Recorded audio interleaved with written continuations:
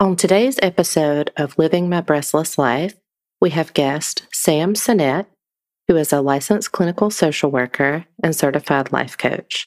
Sam is the owner of Sam Synett Coaching, and we are going to dive into confidence. So let's go. Welcome to Living My Breastless Life podcast. I'm your host, HPG. In Season 2, you'll continue to hear about how we can heal no matter what we go through, some tips and truths for self-improvement, and some little nuggets of wisdom for finding yourself on your path. I'll be hosting some mini-sodes, interviewing some awesome guests, and of course, some episodes with my occasional co-host, Martha. So let's go.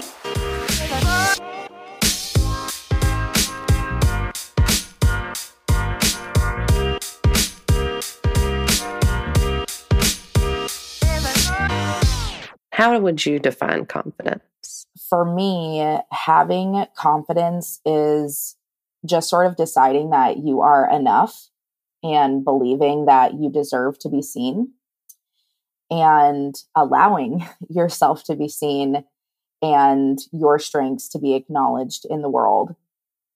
I think a confident person really values their opinion of themselves way above and beyond what others think about them. But yeah, I think it starts with just believing that you're enough and you deserve to be seen and then allowing that to happen. Awesome. I like that definition. I like when you say, allowing that to happen. What are some barriers do you think that people have that do not allow them to show themselves so that other people can see them? Social media to me one of the most obvious. Social media is just, it can constantly trigger those self-comparison thoughts. And, maybe you go into social media thinking, oh, I'm going to post this thing about myself because I'm proud of it. But then you start scrolling and you see something else from someone else and you immediately diminish your achievements or whatever you wanted to share. You make your voice small. So I think social media is a big one. I also think, like most things, how we grew up, our upbringing, what messages we receive from our family and from our caretakers about our abilities, our teachers even, our skill set. I think that can really get in the way. I think there are also people who in the past have put themselves out there and they experienced rejection and they didn't know how to handle rejection. And they saw rejection as being a reflection of something about themselves versus just a pretty typical part of the human experience, right? We all experience rejection at some point in time in our life and usually multiple times. So I think those are the three things that maybe I see my clients, coming to me and I guess having struggled with in the past if they're dealing with confidence and self-esteem issues. So, yeah, most definitely, comparison is the thief of joy, but to ground yourself and anchor yourself and that, that's not real is a huge challenge. And social media does show, how on Instagram, there was this trend a couple years ago, like Instagram versus reality. I think maybe we should bring that back. True. I agree. I totally agree. I've been working on even trying to not use filters and things like that as much, even though for me, it's not necessarily like I feel better about myself with a filter. It's more or less I just use them because I think they're fun. But even that, I know for people that are really trying to build up their confidence, they're tricked, with filters and things like that. So we know confidence ebbs and flows, right? And in my experience as a cancer survivor after losing hair and eyebrows and, kind of coming out of this really interesting, external and internal shedding of in some way, trying to rebuild from that point at this current state of my life is somewhat difficult. So I'm glad that we're able to talk about it a little bit because it does ebb and flow.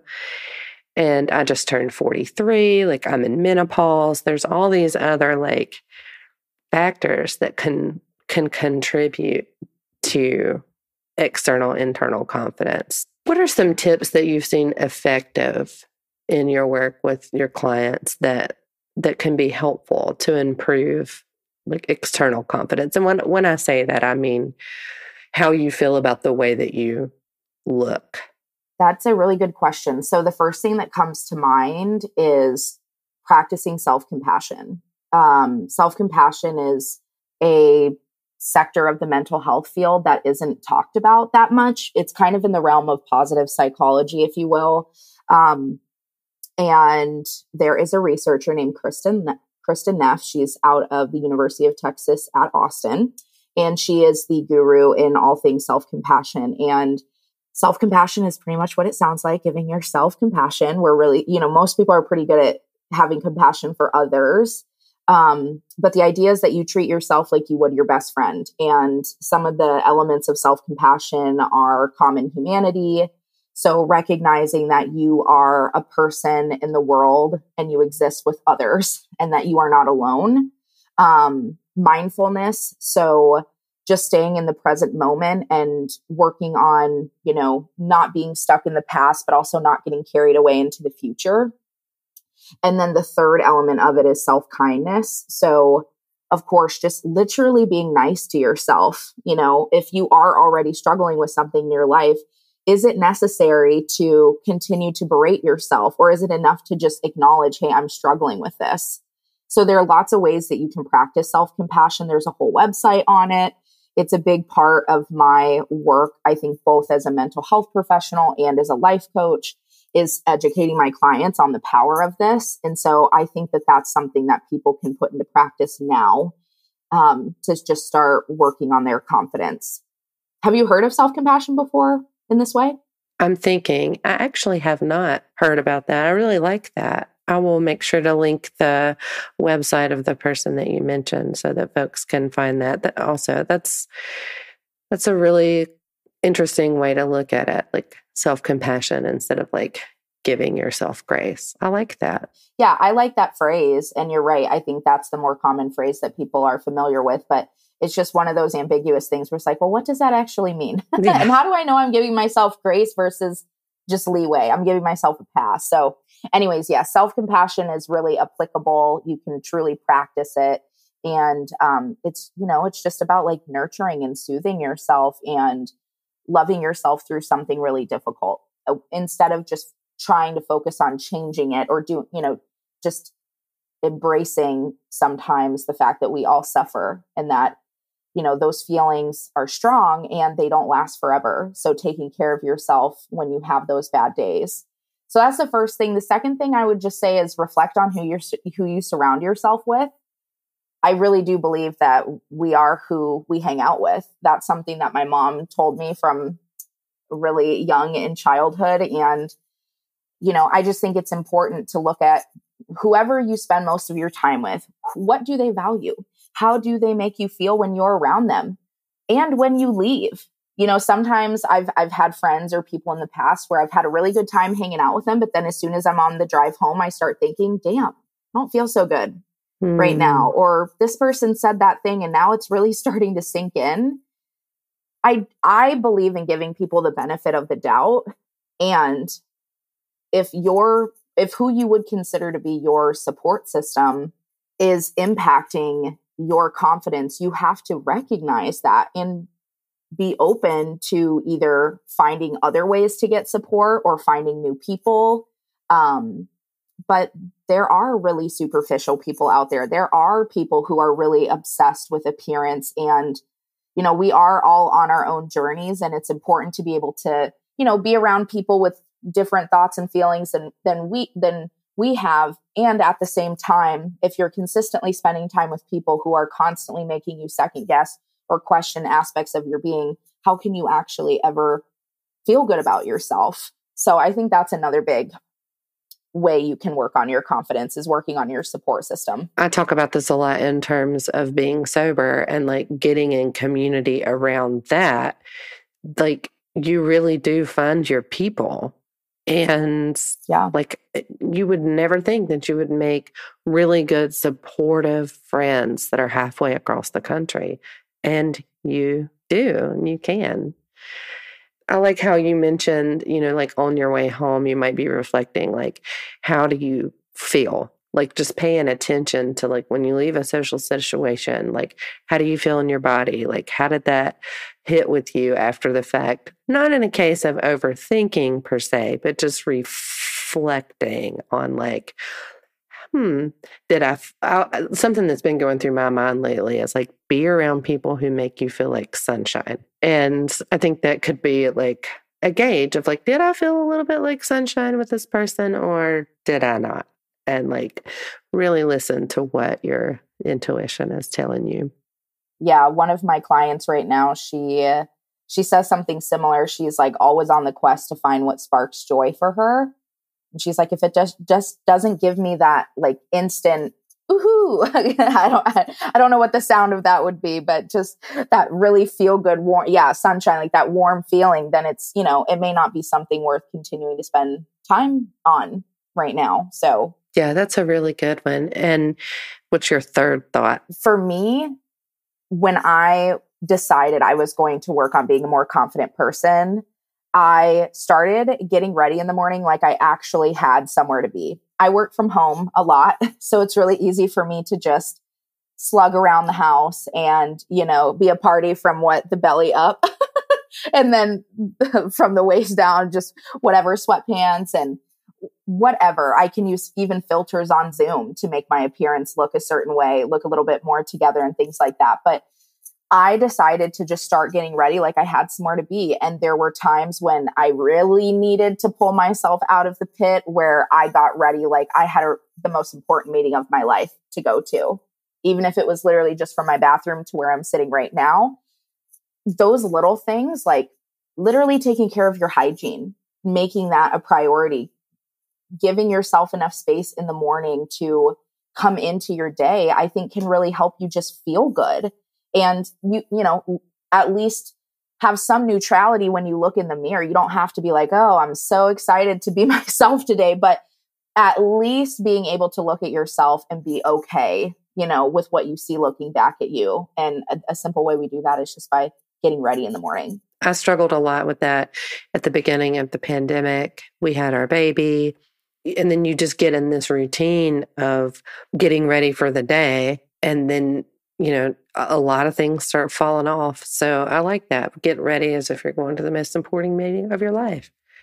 That's a really good way to look at it because a lot of us do work from home now and we can fall into that, I'll do it tomorrow. But our routines are extremely, extremely important in our lives. So what's going on in Sam's world? That's a loaded question. I know a lot is going on in your world, but that's a loaded question. Yeah. A couple things. I am in a season of my life right now where I am really working on the balance of being present with the people I love the most more.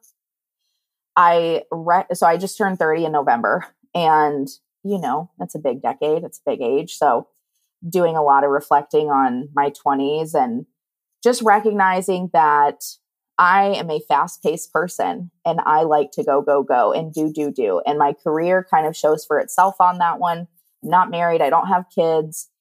And I have a really unique family situation with my younger brother being severely disabled and my mom having some of her own health issues from caregiving for him for so long. And I need to be more present in my family. And so I'm doing a lot of things in my business right now to set up me being able to, you said ebb and flow earlier, really like ebb and flow out of my business without sacrificing the level of care and quality of, services that I provide to my clients. So right now, I have a coaching membership that's a monthly membership.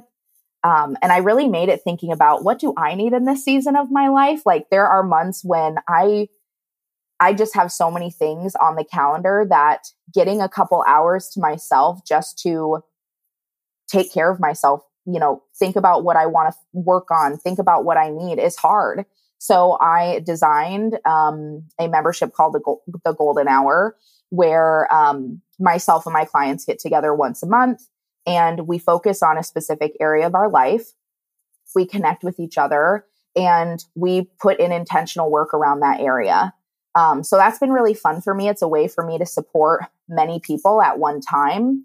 And it also is beneficial for them because they get to meet people who are actually really positive, good people, good for the soul people, which, like I was saying earlier, who you surround yourself with matters. And so for some of my clients who live in rural areas, or they just aren't in a space where they have access to really good supports, this is one time a month that they know somebody else has their back. So that's something that I'm working on. I'm also doing a lot of trainings in trauma-informed care these days to service providers. That's really important to me. I think especially after the pandemic, we all went through global trauma on top of all the individual stuff we were dealing with, and we're still going through it. So I have been, just providing a lot of trainings in that, and that's been really, really fun for me. And again, it's where I can go and I can work with groups of people, in a shorter amount of time and make, bigger impact. So that's kind of where I'm going with my business. I still see clients one-on-one, but the availability is a lot less just because, again, I need to be a little bit more present with my family. So I'm kind of moving in the direction of more people, less amount of time, but still in these really powerful ways where people can get the support that they need and feel taken care of. And it's really different for me because being trained as a therapist is I've been trained to do things one-on-one and really feel like that's the most powerful form of support. But it's one form of support, but it's not the only. I love the community aspect because it is so important to get in community with like-minded folk. It is the key to how I did all the things I've done in the past 3 years. And I had to swallow a good bit of my ego in order to do that. But I didn't realize I was doing that at the time. It's funny how that works, right? Right. And I think that's awesome that you're able to do the, leading the group and working with a group, because I think, and this is not about confidence, but this is definitely a topic for another day, the trauma-informed aspect of what we just went through as a collective. And there needs to be support around that in terms of people who are having the comorbidity of isolation as related to the pandemic. But I'll table that and maybe you can come back on and talk about that another day. Because if you can't tell, I feel incredibly passionate about that. Oh, yes. Yes. And so I will link your information in the show notes. But just really quickly, if someone's listening and they want to pop over to find more information about the golden hour, what's the best path for them to do that? Honestly, the fastest way you're going to get a hold of me about anything is through Instagram. So it's just going to be going to Instagram, putting in my handle. That's what Sam_said. That's what Sam_said. I have posts and reels and everything about all the different offers that I have. And that's just where all of my coaching life lives. So, and I always, my DMs are open. I'm not somebody that forces people, oh, you can only get a hold of me if you email me. No, you can message me anytime. So, well, thank you so much. And I'll make sure to link all this in the show notes as well. Thank you. You're welcome. This was so fun. Thank you for listening to this episode of Living My Breathless Life. Head over to Instagram and follow According to HPG to stay connected to the show. Go get your mammograms.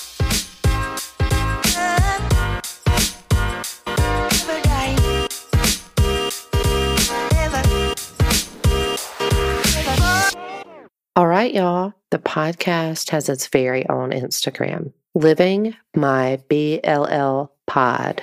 So go check it out and give us a follow.